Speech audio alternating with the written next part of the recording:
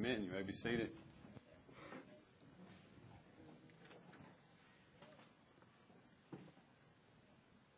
We're going to finish reading Psalm 78 this morning. We read the first half last time. Corey read it with a theme of telling the next generation the glory of our God and His great works so that we don't forget Him and rebel against Him.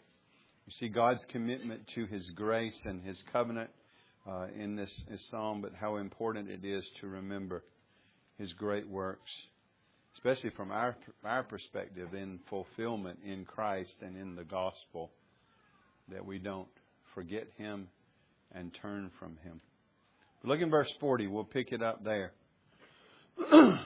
How often they rebelled against Him in the wilderness and grieved Him in the desert. They tested God again and again and proved the Holy One of Israel. They did not remember His power. Check that out. Or the day when He redeemed them from the foe. When He performed His signs in Egypt and His marvels in the fields of Zoan, He turned their rivers to blood so that they could not drink of their streams.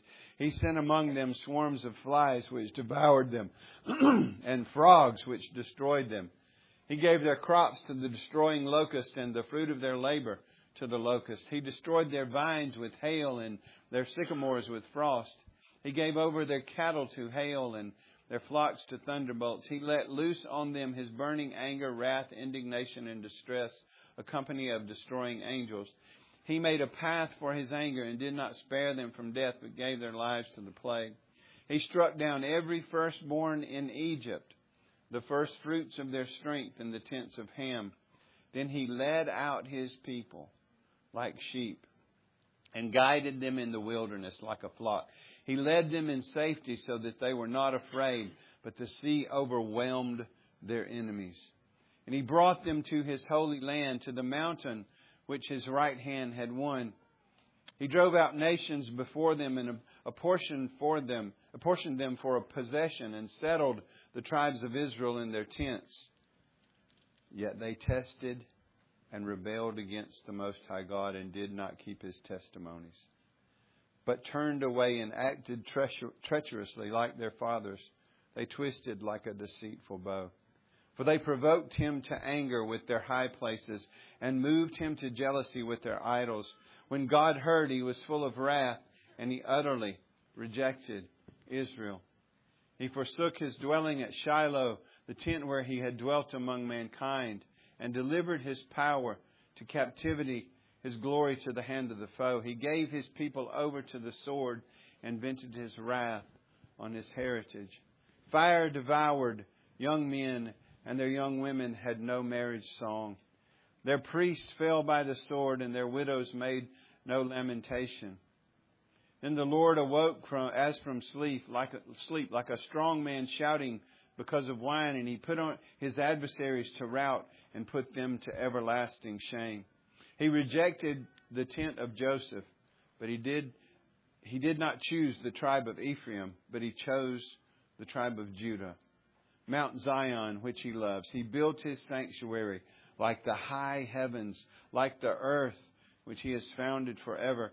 He chose David, His servant, and took him from the sheepfolds, from following the nursing ewes, and brought him to shepherd Jacob, His people, Israel, His inheritance. With upright heart He shepherded them and guided them with His skillful hand. Lord, we come before You and thank You for Your word. We thank You for David and his shepherding of the people, but for the true and greater David, the Lord Jesus Christ, the Son of David, who has come to save, to sanctify, to glorify His people. Lord, help us to take the lesson from this psalm and work not to forget You, not to forget the glory of Your deeds, not to forget the glorious gospel of our salvation. To not forget You and turn from You and rebel against You and be disciplined, but to press into remembering and knowing and growing, living under Your shepherding care with joy. Bless us as a people, Lord, to be those who are every day remembering You and growing in our knowledge of You and of Your grace to us in Christ Jesus. I pray for those who don't know You this morning, who are maybe think they do and they don't, or maybe they know they don't, Lord. Maybe small children up to the oldest adults, Lord, for any who do not know You, that gospel seeds would be planted, that souls would be reaped, there would be conversion of sinners, and there would be sanctification or growth in grace of Your saints, those of us who do know You. Lord, You never forget us. Help us never to forget You and Your glorious grace. Be at work building Your church, building Your people, even as we go through this worship service, in these rooms or over this live stream or through the recordings. Build up Mount Zion, which You love, Your church. We give You all the praise and ask it in Jesus' name. Amen. Stand with me. Let's sing together. And Can It Be, number 180.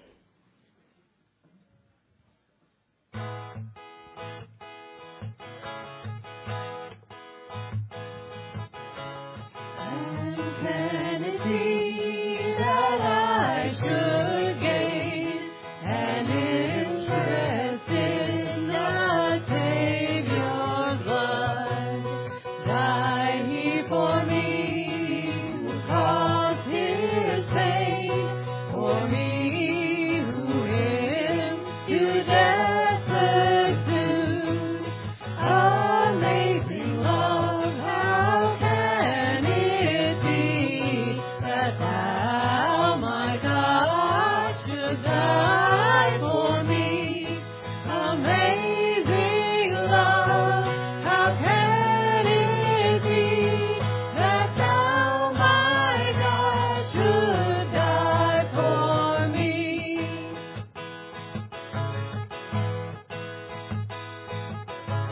He left His Father's throne above, so free, so infinite His grace, emptied Himself to show His love, and bled for Adam's helpless race. His mercy all immense and free, for oh my God, He found out me. Amazing love, how can it be that Thou, my God, should die for me?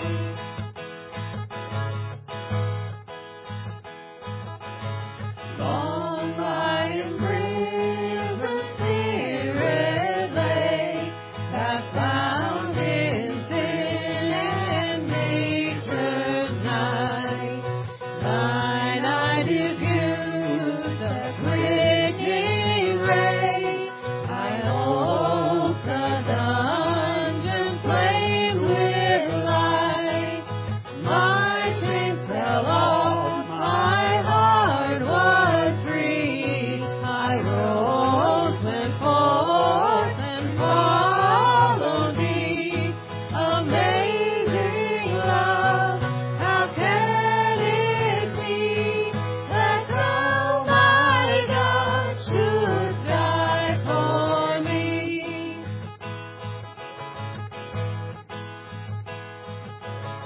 No condemnation now I dread. Jesus and all in Him is mine.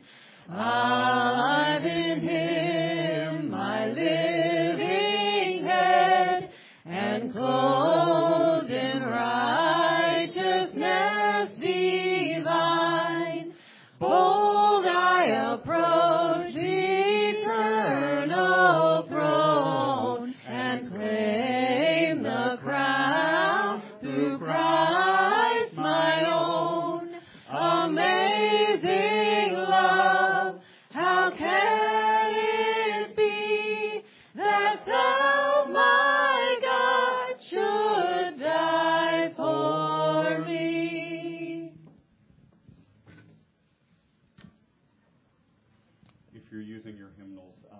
lyrics are all the same, but this is a different tune than that's in the hymnals.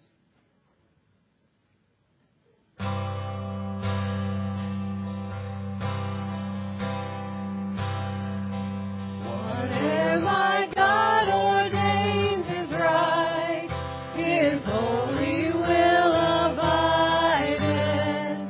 I will be still whate'er He does, and follow where He guideth. He is my God, though dark my road. He holds me that I shall not fall, and so to Him I leave it all.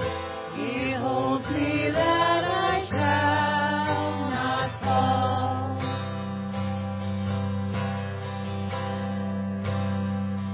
Whatever my God ordains is right, He never will defeat me. He leads me by the proper path. I know He will not leave me. I take content what He has said. His hand can turn my griefs away, and patiently I wait His day. His hand can turn my griefs away.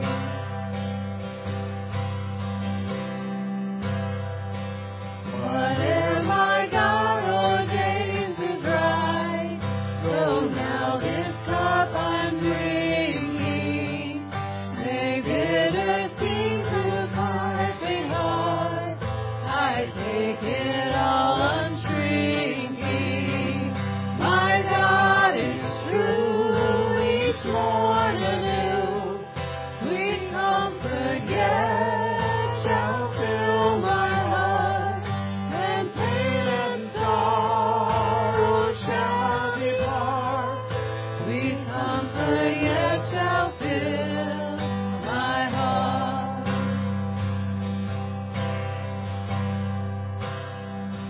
Whatever my God ordains is right, here shall my stand be taken. Though sorrow, need, or death be mine, yet I am not forsaken. My Father's care is round me there.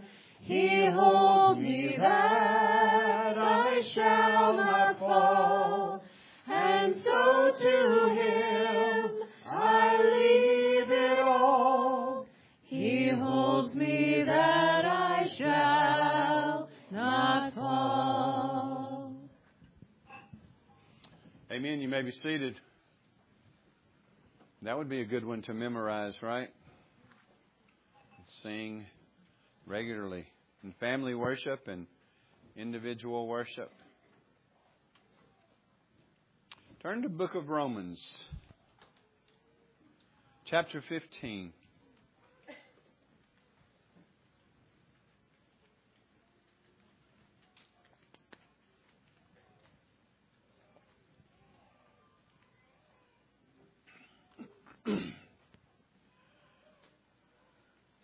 We are sort of coming to a conclusion of a section on unity. And I want to read from verses 1 to 13 of chapter 15. And then we will look at verses 8 to 13.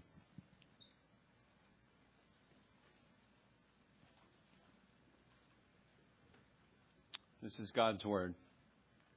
We who are strong have an obligation to bear with the failings of the weak and not to please ourselves.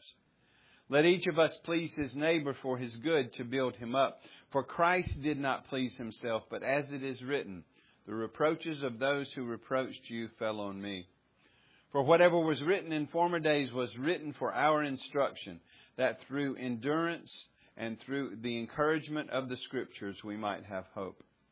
May the God of endurance and encouragement grant you to live in such harmony with one another in accord with Christ Jesus, that together you may with one voice glorify the God and Father of our Lord Jesus Christ. Therefore, welcome one another as Christ has welcomed you for the glory of God. For I tell you that Christ became a servant to the circumcised to show God's truthfulness, in order to confirm the promises given to the patriarchs, and in order that the Gentiles might glorify God for His mercy, as it is written, Therefore I will praise you among the Gentiles and sing your name. And again it is said, Rejoice, O Gentiles, with His people. And again, praise the Lord, all you Gentiles, and let all the peoples extol Him. And again Isaiah says, The root of Jesse will come, even He who arises to rule the Gentiles. In Him will the Gentiles hope. May the God of hope fill you with all joy and peace in believing, so that by the power of the Holy Spirit you may abound in hope. Thus far, God's Word. Let's pray. Lord, this is your Word.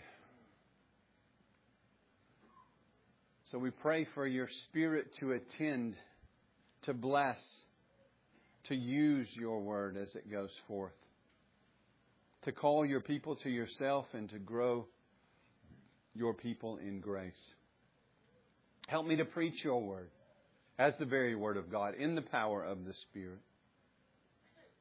Help us to hear it as the Word of God in the power of the Spirit, that we might be lifting Christ high and being conformed into His image. So convert and sanctify your people. Build your church. Bless the preaching and the hearing of your Word. For we ask it in Jesus' holy name. Amen. Joy to the world. The Lord is come. Let earth receive her King. Let every heart prepare Him room. And heaven and nature sing. And heaven and nature sing. And heaven and heaven and nature sing. You say, Jeff, you're confused this morning. You wore red. And you're quoting Joy to the World. Do you think it's Christmas? Uh-huh. Yeah. All year round we can talk about the coming of Christ and the benefits of His coming. But, I don't want to burst your bubble about Joy to the World. That hymn was primarily written about His second coming. Read it and think about that. And you'll see that. Not that it's not appropriate to sing around Christmas, but it's appropriate to sing other than Christmas. It's appropriate to quote and think about. Because this morning we're going to see, as we look into Romans 15 and as we're finishing this section on unity, that Jesus came to bring joy to the world. He came to bring joy to Jew and Gentile together in His church. He came that we might be, you just heard me read it, filled with all joy and peace in believing. And therefore abounding in hope. All because, we heard it in the lyric, the Lord is come. Therefore, joy to the world. Joy, biblical joy, this kind of joy, gospel joy, transcends our feelings and persons and circumstances. Because it's not mere circumstance-based, what we think of as happiness. But it's this deep-seated contentment and joy in God that we carry with us through all of our circumstances, so that we can say, whatever my God ordains is right. We can walk in joy even though we might be shedding tears of sorrow. Because Christ came to bring to us an abiding joy that is part of the fuel that fuels our life of living for Him. He came to bring, with a covenant purpose, to bring joy to Jew and Gentile in one body, His church, the Israel of God, however you want to say that. The fulfillment of the pictures of the Old Covenant. So we'll see that it was always His purpose to bring Jew and Gentile together in covenant hope and therefore covenant joy. The church was always God's plan A. And Gentile inclusion was all through the Old Testament. And understanding this, and especially as the Roman church would understand this, but even us understanding it, will fuel the unity that Paul's been calling for ever since verse 1 of chapter 14 down through verse 7 of chapter 15. This is part of the fuel of that joy. But let's just do a little bit of review. We've been studying through the book of Romans. We've seen Paul declare his desire to go to Rome and preach the gospel. He's told us that the gospel is the thesis of the entire letter. So he begins sharing and laying out the gospel that he preaches. He begins by saying God loves you and has a wonderful plan for your life. He didn't, did he? He began with demonstrating the fact that the unrighteous suppress the truth. That there's Jews and Gentiles are lost. There's none good, no, not one. All need a Savior. See, we must begin our gospel presentations that way. Because the good news is good in comparison to the bad news is bad. And the bad news is that we are sinners who deserve condemnation. Be our Jew or Gentile. And then he began to show us that Christ is the answer for our problem. That Christ has come to live for us and die for us and be raised from the grave. That Christ is the source of the righteousness that we need to be reconciled to God. That we are justified by faith alone, in Christ alone, to the glory of God alone. So that when we trust in Christ, we're united to Him. We're pardoned for all of our sin and accepted as righteous in His sight, only for the righteousness of Christ received by faith alone. And He also grows in grace those He justifies. So to be justified is to be forgiven and clothed in His righteousness and adopted as His child, as God's child. And then He begins to grow us in grace. And we saw that beginning in chapter 6. And then we saw in chapters 9 through 11 His sovereign application of the redemption purchased by Christ. And then we have been working in the therefores. Therefore, since the gospel is true, ever since chapter 12, verse 1, Paul says what he has just put down on paper in the first 11 chapters, he summarizes it by the mercies of God and says in response to those mercies, it's our responsibility to present ourselves as a living sacrifice for Him.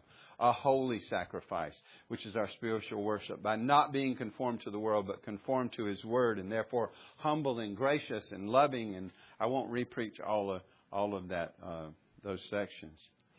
But that's what he's been laying out since verse 1 of chapter 12 is what it looks like to be a living sacrifice and to live together in one church in Christ. And that's kind of where we sort of are capstoning this morning as we think about it. So we're going to look at verses 8 to 13, and I kept that as a unit because I want you to see how this flows and how it makes sense. So without verse 13, we lose a connection there. So we're going to look at verses 8 to 13, and I titled it Joy to the World because that's really what this is about, covenant joy. But the main point, Christ came in fulfillment of God's promises to bring the joy of His salvation to Jew and Gentile in one body. Christ came in fulfillment of God's promises to bring the joy of His salvation to Jew and Gentile in one body.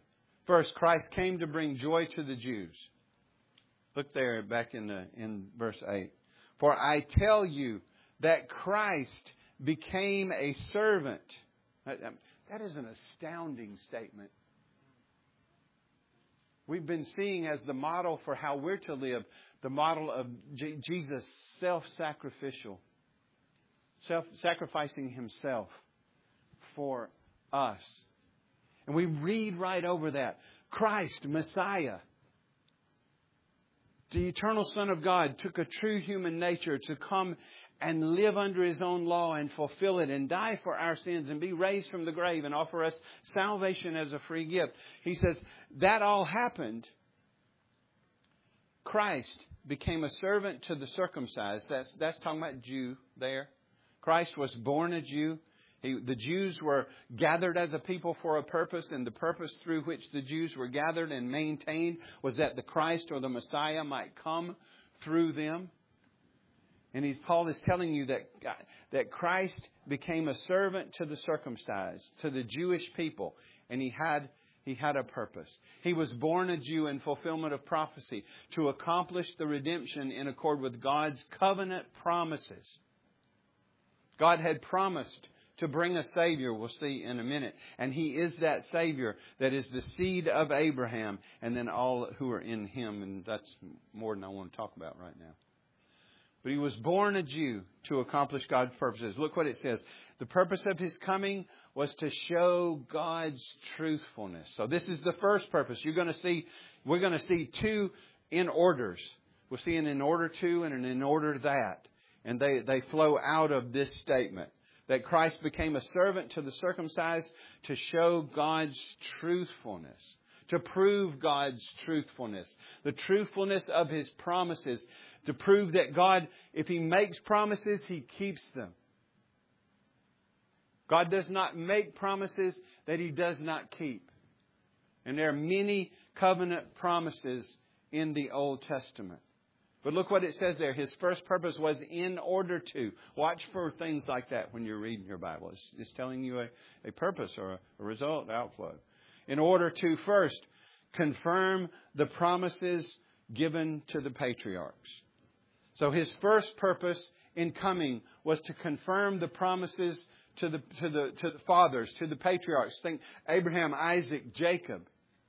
His promises to Israel through them. So Christ is coming in fulfillment of those promises and to show God's truthfulness in keeping His promises. Those promises to the Jewish people. See, we've already discussed this quite a bit. If you go back to chapter 9, you saw that we've discussed Israel and the promises to them. We'll bring that up in a minute. But He came in order to show God's truthfulness to His promises. What promises? Well, I won't mention. The Old Testament is all about Jesus, and I won't lay that out.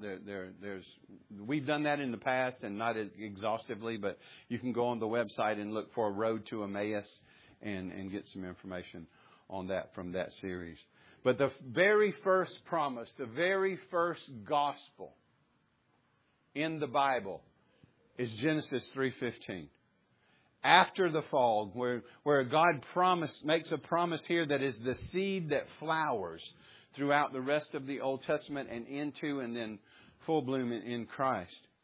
I will put enmity between you and the woman and between your offspring and her offspring. Now watch this. He shall bruise your head. Literally, NIV is better probably here. He shall crush your head. This coming offspring of the woman, virgin born, Christ, this coming offspring of the woman is going to crush your head, speaking to Satan, working through the serpent. That's how you kill a snake, isn't it? You can cut the tail off and he'll still come bite you. You take the head away, snake's done. It's kind of used as a figure of speech for taking a leader out when you're conquering a people. But I remember one time, and I'm not going to get into all my misspent youth, but I will tell you one story. And I was riding down the road one night, late at night, and I saw laying across the road a copperhead. Don't mess with copperheads. They'll come after you. Young and dumb. No, I shouldn't have had a gun. A lot of stuff. I mean, God is merciful, okay? But I see this copperhead. Well, in the country, guys have got their guns in the back window and everything. But anyway, I see this copperhead in the road. And I got my pistol out of the car to shoot the copperhead. Bang. I missed him. And guess what he did? He turned and came straight at me. And God's angels protected me in many ways. Reflex. I went, boom. Luckiest shot of my life. Hit him right in the head. He didn't come after me anymore. Just run over it with the car and keep moving, okay? But I crushed his head. Figuratively speaking, right? Christ crushed the head. He defeated Satan. He accomplished redemption by, look at the rest of that verse. He shall bruise your head or crush your head, and you shall bruise his heel. He will be injured in the process, but you're going to be crushed. This coming Messiah, this coming seed of the woman, this Savior, this is the first gospel in Genesis 3:15. Then we work on through the Scriptures, and if you read Genesis, you'll see we're quickly moving to Abraham as we're going through a lot of different stuff. All good and all true, all history, all of that. But then God makes certain promises to Abraham. He says, now the Lord said to Abraham, go from your country and from your kindred and from your father's house to the land that I will show you. And I will make of you a great nation. And I will bless you and make your name great so that you will be a blessing. I will bless those who bless you, and him who dishonors you I will curse. And in you all the families of the earth shall be blessed. So God promises Abraham land, seed, and blessing in His covenant there.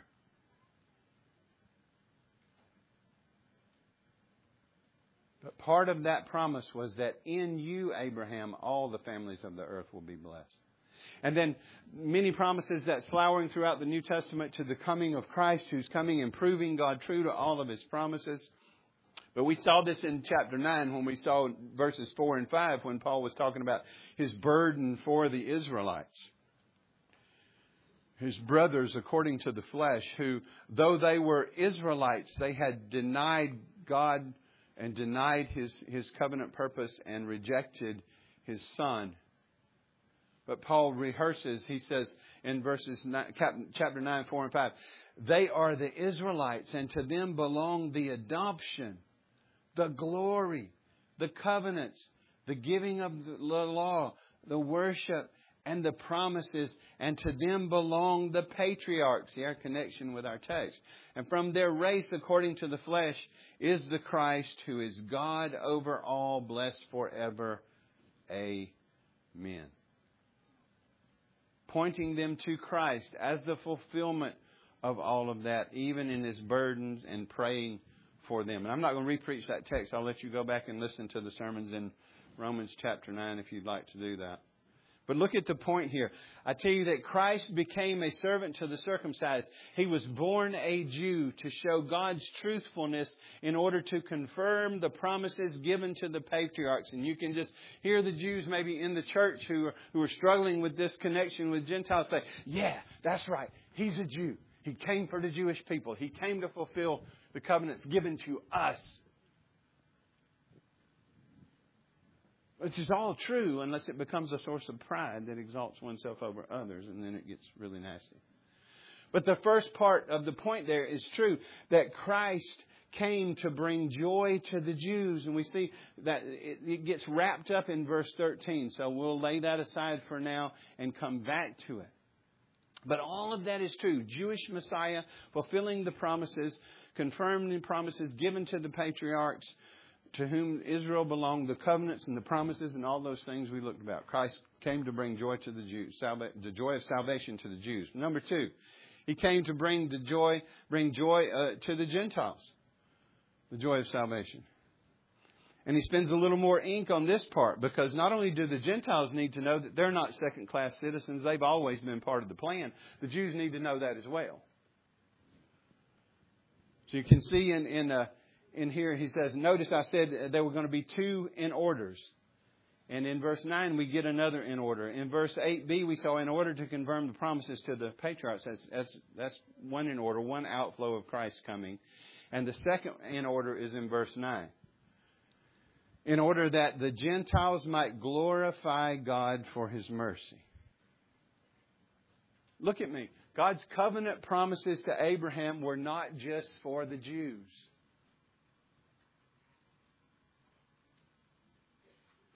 God's covenant promises to Abraham were not just for the Jews. I mean, you saw it in the end of God's promises there in Genesis.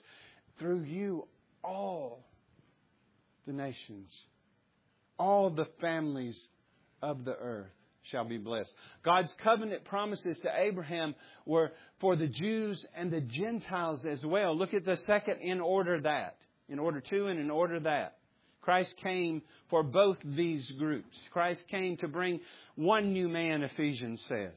The fulfillment of the people of God in the New Testament are the fulfillment of the picture and the shadow in the Old, in order that the Gentiles might glorify God for His mercy.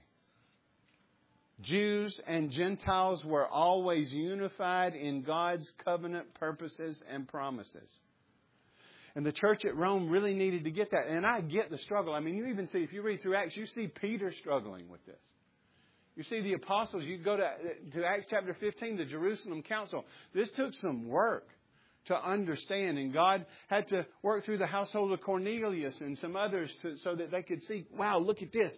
God's doing the same thing in the Gentiles He's doing in us. Bringing this to pass. And so helping the Gentiles see who they are in Christ, as well as the Jews see who the Gentiles are in Christ. That they were always part of God's covenant mercy. That they are one in Christ now and members of the same body. The Gentiles once were, yes, alienated from the commonwealth of Israel, but now they're fellow citizens. Go read Ephesians chapter 2, the last half, and I don't know how you could ever come out, if you really dig into that Israel and the church are separate. But anyway,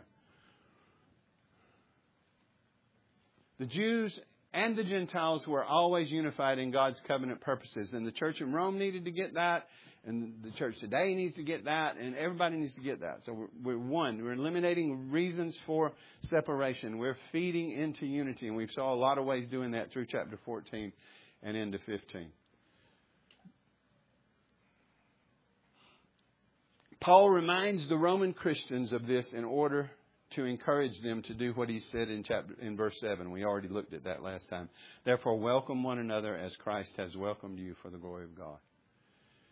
In Rome, the barrier existed. You see it between the strong and the weak, and a lot of that had to do with differences between Jew and Gentile in some ways, and it was due to a failure to understand and apply God's covenant promises and their fulfillment in Christ. Believing Gentiles are Abraham's seed as well. In fact, believing Gentiles are more Abraham's seed than unbelieving Jews. Because we don't make a Jew externally. Remember Romans chapter 2. Becoming a true Jew happens in the heart. When we turn and we trust in Christ. Paul says in Galatians 3:29, if you are Christ's, and remember who he's talking to there. This is in Galatians. These are mostly Gentiles. If you are Christ, then you are Abraham's offspring. And heirs according to promise. That same promise given to the Jews we talked about is inclusive of the Gentiles. You saw it all the way back in Genesis chapter 12. We saw it in Romans 9. We see it here. Gentiles were always part of the plan. Christ was the promise to Abraham that he would inherit the land and flowers out to a promise that he would inherit the world. We saw that in chapter 4, that Christ's people that he always intended to come for were a people from every tribe, tongue, nation, and language. We're not looking to go back into the Old Testament and do things that way. We're progressing, and there's a whole other sermon, a lot of sermons. But the thing I want you to see, and the thing the Gentiles there needed to see, is that you are included if you're a Gentile believer in Christ. You are Abraham's seed. The promise was made to Abraham and his seed, which is Christ, Paul says in Galatians chapter 3. And therefore, all in Christ. And that was the true fulfillment of that. It was always God's intention to bring the Jews and Gentiles together in Christ, in one body, His church. And then Paul gives some scriptural support to this.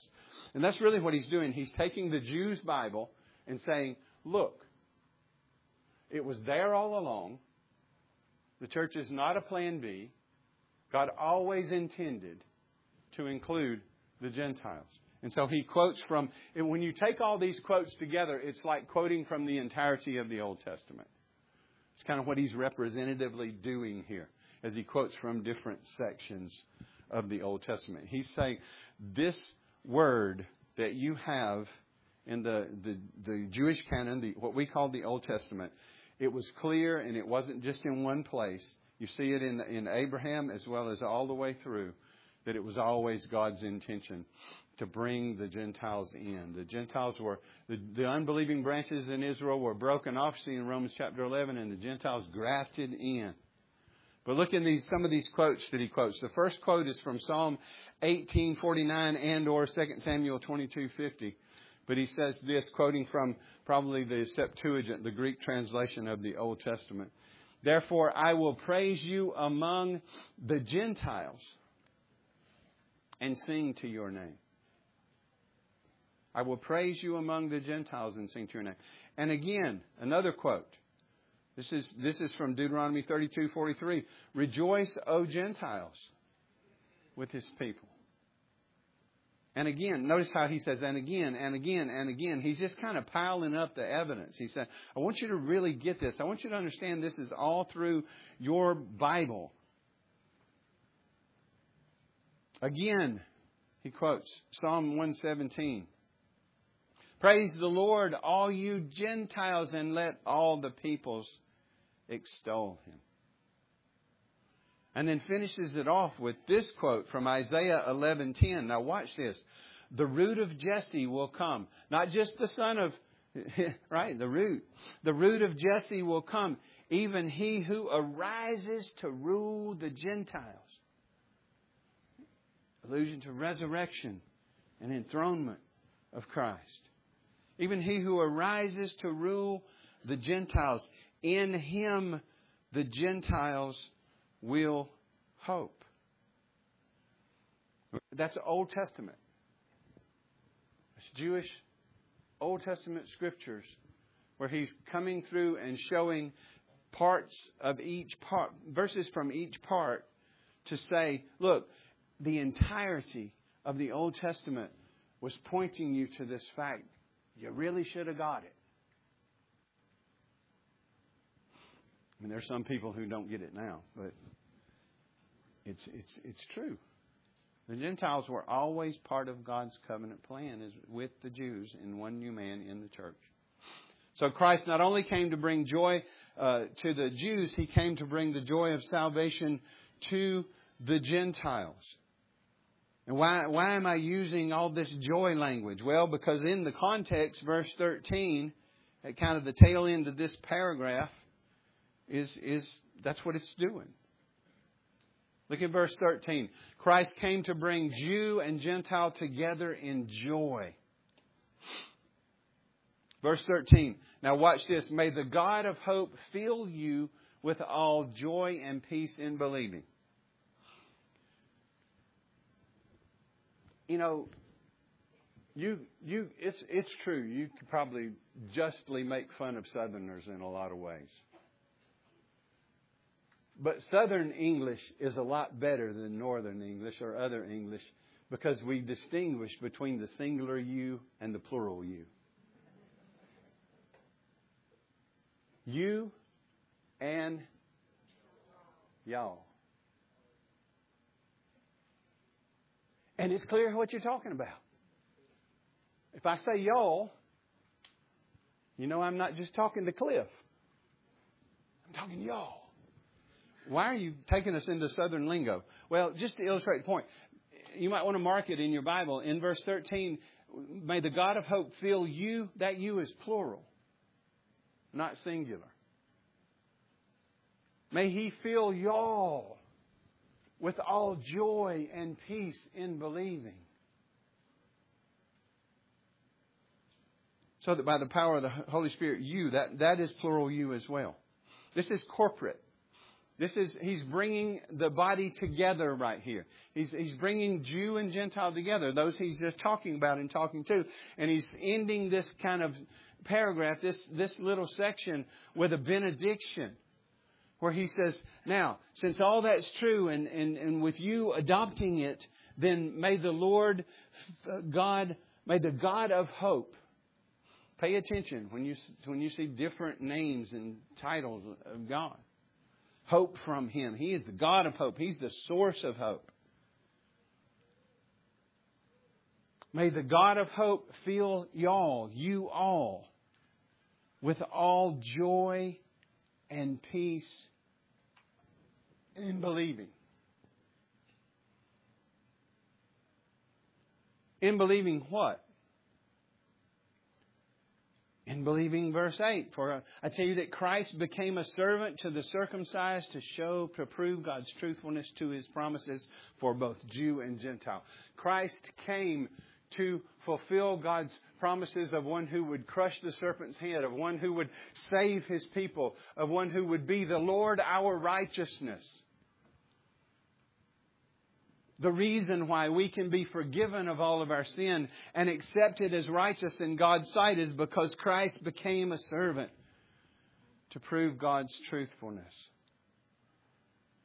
So may you believe, this is paring it down, believe the gospel and walk in the joy that is yours and do it together.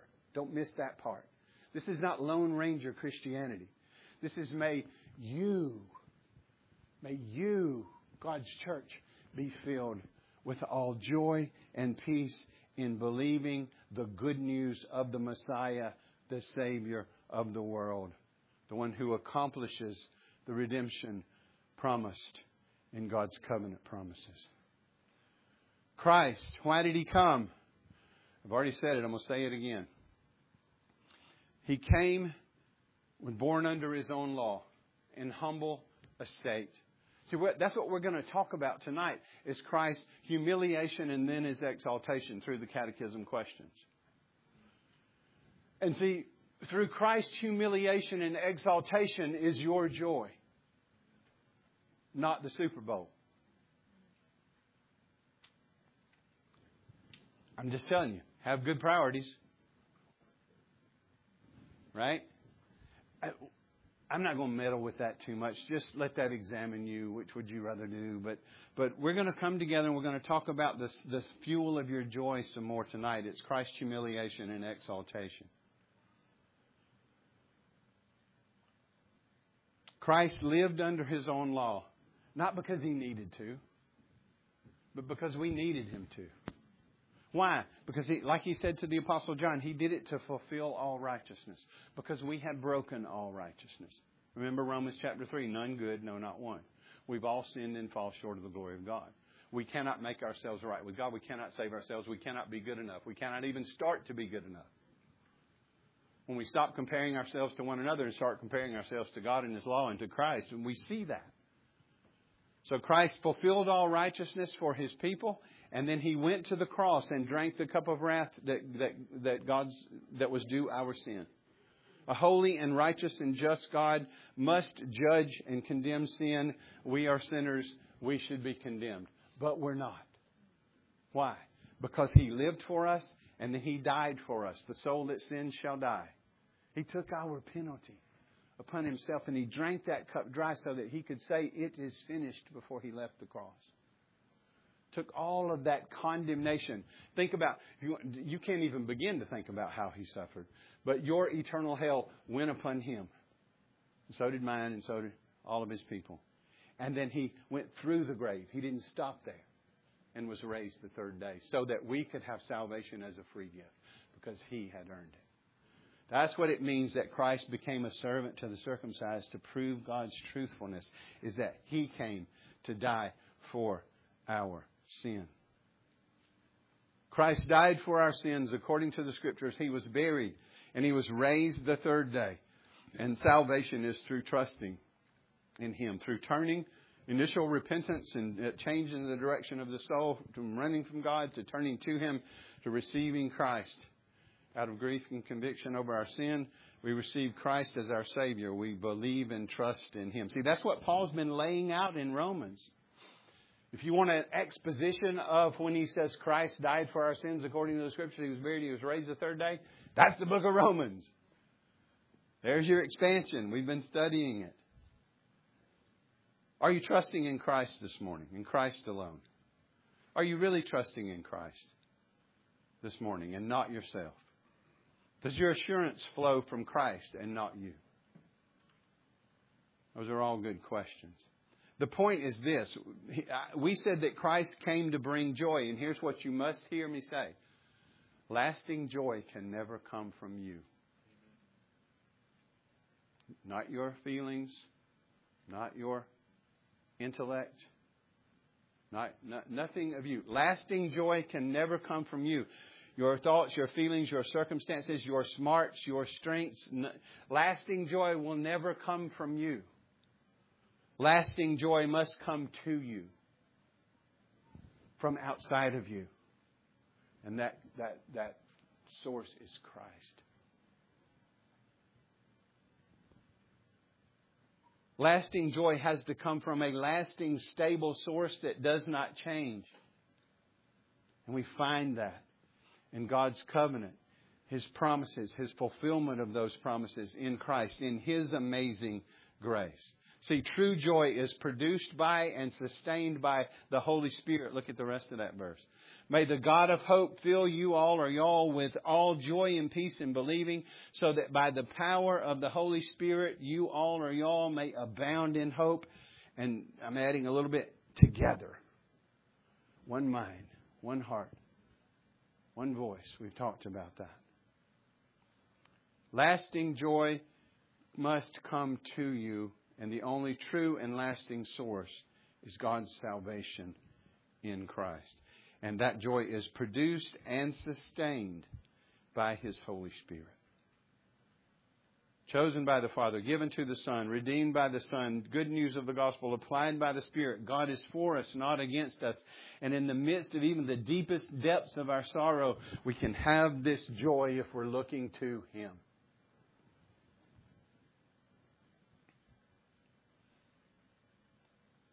True joy is produced and sustained by the Holy Spirit through the gospel. That we must never forget. Every other thing you seek for joy and for happiness will eventually show you that the bottom's not there. It won't last.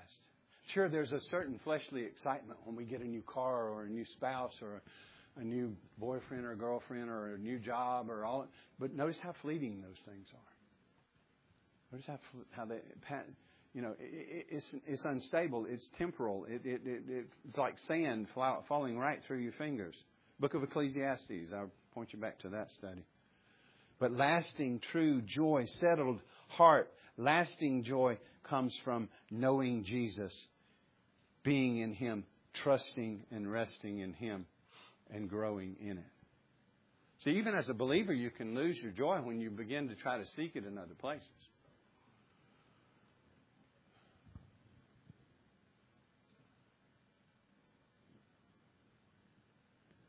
You can put the burden of your joy on your spouse.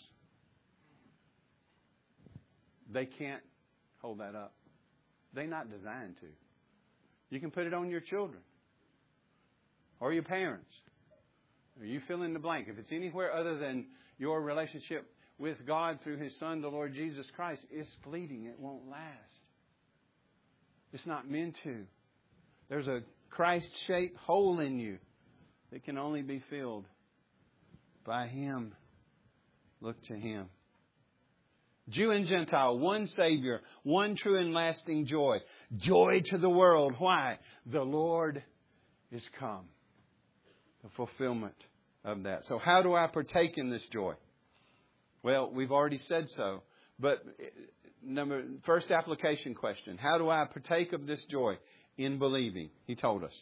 Look at the verse. That God may feel it's through means here. It's not just automatic. Okay? May God fill you all with joy and peace in believing. In believing the good news of this Savior for Jew and Gentile. In believing this gospel of this Messiah who came to live for His people and die for His people and to be raised from the grave. And believing the message, Paul, that has given us the expansion in the book of Romans, telling us who we are in our need of a Savior, who Christ is, and He is that sufficient Savior, and how God applies that to us and brings us to faith. See, joy comes to you, not from you, and it comes to you through God's grace in Christ. So you believe the gospel, and that's how you have access to this joy and grow in it. Number 2, how do I spread this joy? Well, in proclaiming. this gospel, in pointing others to this sufficient source of joy and peace in believing. Remember, joy to the world. The Lord has come. He's come for both Jew and Gentile. He's come for both weak and strong. He's come for people from all stratas and skin colors and nations and languages. He's come. Will He receive me? Yes. He turns none away who come to Him in faith. He's told us in the beginning of this book that the gospel is the power of God for the salvation of everyone who believes, to the Jew first and also to the Gentile. There you go. You want to spread this joy? Spread this gospel. To your children, to your neighbors, to your co-workers, to the world. I find it in Christ and I spread it by sharing the good news of Christ. And then how do I maintain this joy, lastly? On a personal level, you maintain this joy by fighting every day to remember the gospel.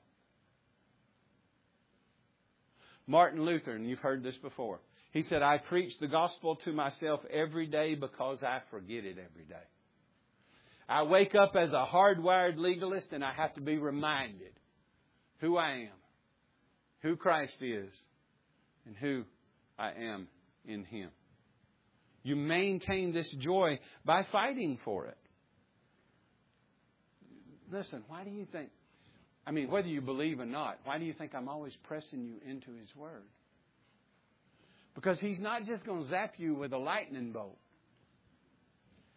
He's given you His Word. The Word He promises that is breathed out by Him. The Word that is profitable for your coming to faith and your growth in grace. The Word that will show you who He is and who you are and who Christ is and what it means that He comes. And therefore you will trust more and rest more in Him. And therefore you will grow in this joy and zeal and effectiveness for Him. But it happens through means. It happens through the means of prayer and reading the Word. And those don't necessarily always produce feelings. We walk by faith and not by sight. But you fight to maintain the joy with the means that He's given you. See, we just want to pray and have Him do it, don't we? Aren't we guilty of that? Lord, fill me with joy. And then we just walk out of the house. I'm going to leave you here at the house, Lord, but I want you to fill me with joy as I go out here and live for all this.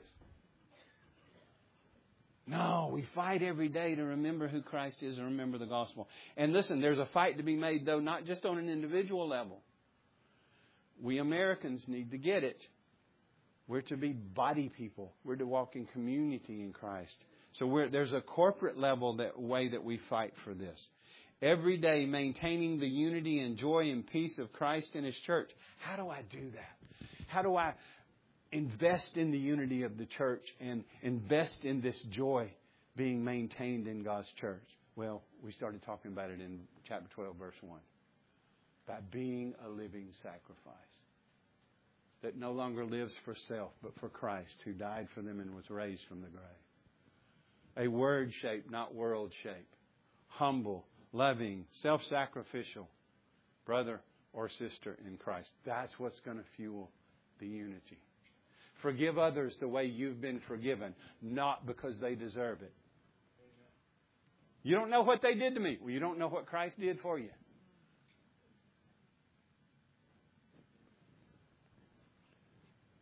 Joyful, forgiving, loving, compassionate, seeking the best for others. That we've been talking about since chapter 12, verse 1. That's what's going to fuel and maintain this corporate joy. Is us individually living like Christ in the midst of one another. Christianity is not an individualistic thing. It's a community thing. We are His flock, and He is the shepherd. And as we are taking seriously His command to us to be a living sacrifice for Him, He's going to bring to fulfillment, not just individually, but corporately, us being filled with all joy and peace in believing, us abounding with hope in Him, and us being a lighthouse for this gospel. That's why we're here. Look to Christ. Believe He has the fulfillment of God's promises. Believe that He died for you and was buried and raised from the grave for you, that you are forgiven in Him and clothed in His righteousness, a child of God, empowered by the Holy Spirit who has the Word of God, that we might grow in living for Him and fueling this corporate peace that is ours. It has been purchased for us. Strive to walk in the joy and peace in believing that is yours in Christ. I'll close with one more, the second verse of Joy to the World. Joy to the earth, the Savior reigns. Let men their songs employ, while fields and floods and rocks and hills and plains repeat the sounding joy. Repeat the sounding joy. Repeat the sounding joy. May the God of hope fill you all with all joy and peace in believing, so that by the power of the Holy Spirit you may abound in hope. To live as Christ. Let's pray. Lord, do this work in us, individually and corporately. Us owning the unity of your church, and us sacrificing for the unity of your church. Us, because of your love for us, not that we loved you, but that you loved us and sent your Son to be the propitiation for our sins. Because Christ has lived for us and died for us and been raised, is reigning, is returning for us. Because this gospel we've been studying in Romans is true. Help us to joyfully and willingly and growingly be these living sacrifices that you've been teaching us about. Who no longer live for themselves, but for Christ, who died for us and was raised from the grave. Work in us to root and ground our comfort and hope in Christ, so that we may walk in and be filled with this joy and peace in believing, being empowered by the Holy Spirit to abound in hope. Convert those who don't know you. Show them their need of you, that they are sinners who need a Savior. Show them that the Savior they need is Christ. And grant them the new birth through the preaching of the gospel, that they might turn and trust and rest in the Lord Jesus Christ. So sanctify your people that know you, and save those and justify those that don't, Lord. We lift ourselves up to you, and we thank you for your grace. And we pray it all in the mighty and matchless name of Jesus. Amen.